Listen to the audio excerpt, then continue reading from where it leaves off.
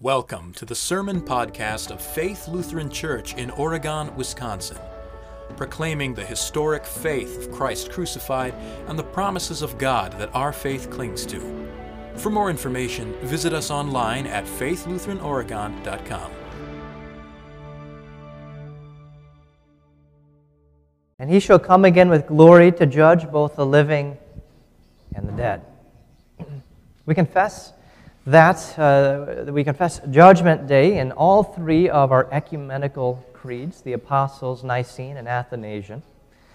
Every Christian confesses that there is a Judgment Day. But at the same time, Judgment Day is probably the teaching of the Bible that is the least believed. We just kind of assume that we're all going to be among the sheep, and that only the worst of people will be among the goats. And we easily misread Jesus' analogy, his parable of the sheep and the goats, our gospel lesson from today, in terms of works or actions. It sounds like getting into heaven is as simple as sponsoring a starving child in Africa, or just dropping some change in the bucket at the mall when the Santa rings the bell right at the store, or just caring for the sick, or visiting prisoners in jail, or donating our clothing to some charities.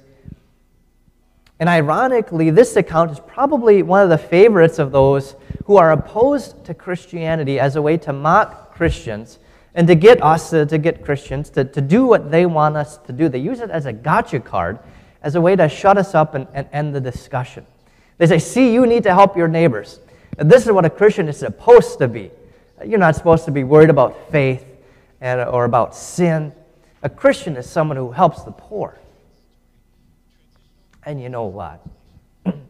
If the world says something, if you see it on TV or Twitter or Facebook, well, it's got to be true, right? Especially when it comes to the Bible. Now, does Jesus want us to help the poor? Yes, absolutely. But I want you to notice something about our text. Jesus says, just as you did it for one of the least of these brothers of mine, you did it for me. Now, you could easily read that as simply helping the poor, that they are the least of these. It makes sense. But then Jesus adds another word. He says, the least of these, my brothers. Now, we 21st century Americans tend to have a soundbite level of understanding of the Scriptures. And we take these little bites out of Scripture and we fail to look at the whole context of the entire meal.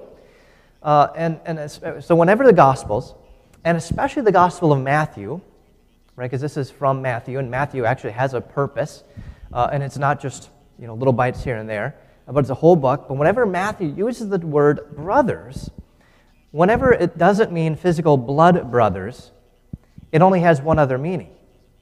It means Jesus' disciples, or the apostles, those who preach the gospel. Listen to this earlier from Matthew chapter 12. While Jesus was still speaking to the crowd, his mother and his brothers happened to be standing outside wanting to talk to him. So James, the brother of Jesus, along with others, someone said to him, look, your mother and your brothers are standing outside wanting to talk to you. But Jesus replied to the one who told him, who is my mother? Who are my brothers? And he reached out his hand toward his disciples and said, see my mother and my brothers. For whoever does the will of my Father in heaven is my brother and sister and mother. So the least of these can't simply be the poor, or else it would contradict the entire Bible that says we are saved not by works of the law. We are saved apart from works. We are saved by grace, not anything that we can do. So at the very least, the least of these have to be Christians. But the Christians are the sheep. The brothers are a different group. So who are the brothers of Jesus? Well, they're the disciples, ministers, pastors, teachers, anyone who preaches the gospel. In Matthew 7, there's a parallel section of this where Jesus says that ministers will also be judged. Like the sheep and the goats, they too will be judged by their fruit. Preachers will be judged by their preaching. And again, just like the sheep and the goats, to those who had bad fruit, to those who thought they preached in Jesus' name, but never preached the gospel, Jesus will say, I never knew you. And they will be shocked too. And so here at the end of Matthew, the sheep are those who welcome and receive the good news of the preaching of the word. In Matthew 10, Jesus says that when he sends out his brothers, his disciples, that it will not be them speaking, but God speaking through them.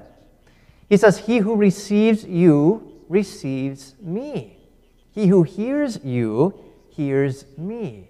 He who rejects you rejects me. So, what separates the sheep from the goats is not their works, but whether or not they received Jesus through the preaching of his word, through his ministers. So this is not about works, not about providing for the poor. It's about faith.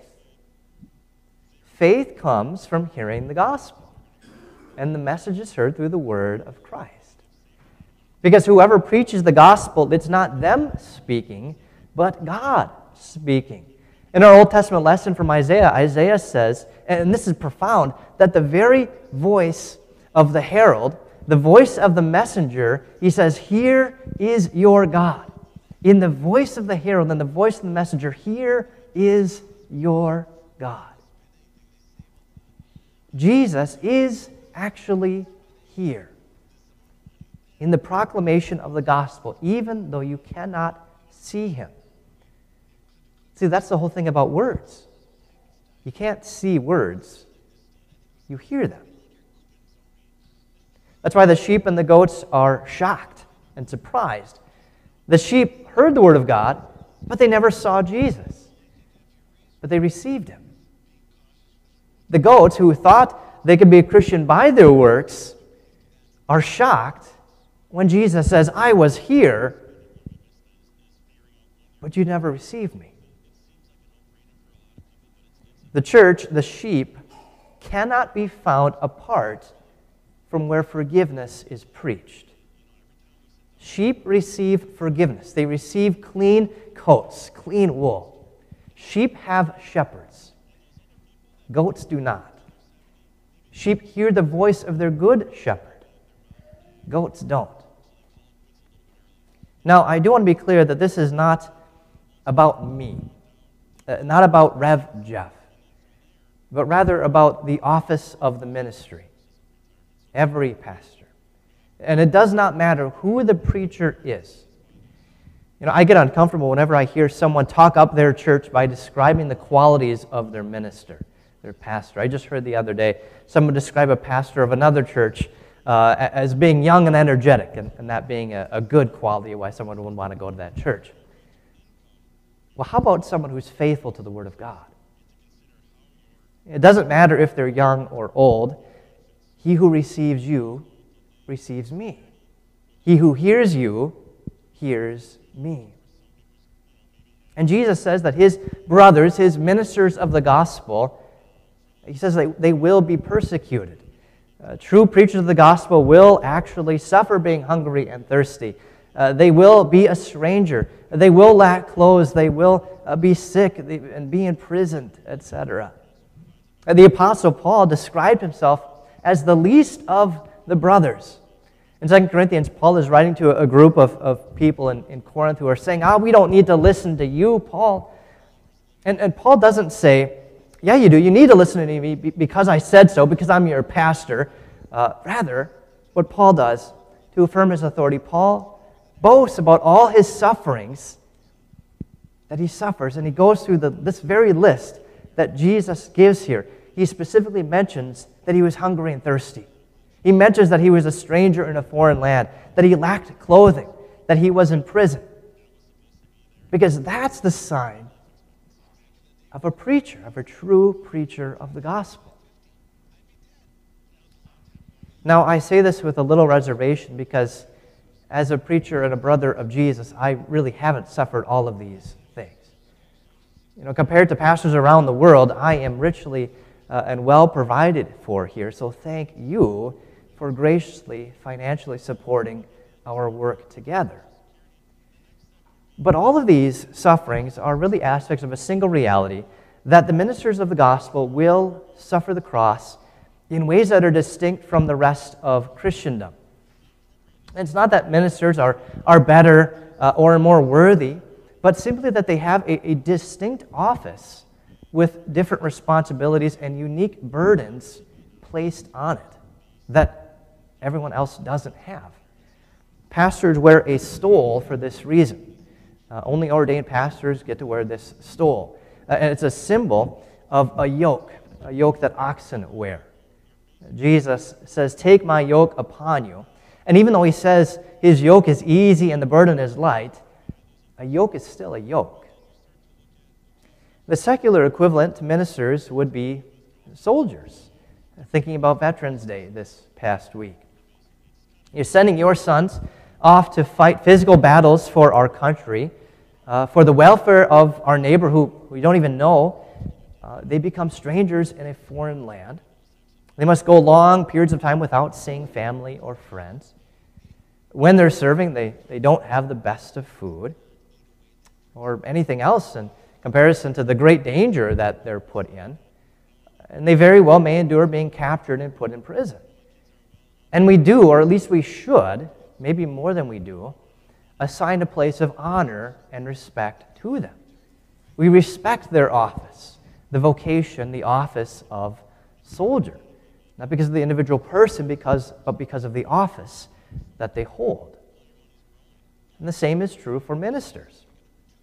Not every minister suffers to the same degree, but crosses are custom made. There's not a minister that I know of that isn't a stranger, that hasn't been uprooted from his family and sent into a community where they really are a stranger. And there's been a prayer that's been used as an evening prayer in the Lutheran Church, and it's typically used for whenever pastors and teachers receive their calls. And I think it's good for all of us. It says, "O Lord God, you have called your servants to ventures of which we cannot see the ending, by paths as yet untrodden, through perils unknown. Give us faith to go out with good courage, not knowing where we go, but only that your hand is leading us, and your love supporting us, through Jesus Christ our Lord." Our culture says that you should do whatever is best for your career. You should go to school, you should take a job, you should go to college, do whatever so you can make the most money. That's not the advice of Jesus. No, if at all possible, don't move away from home.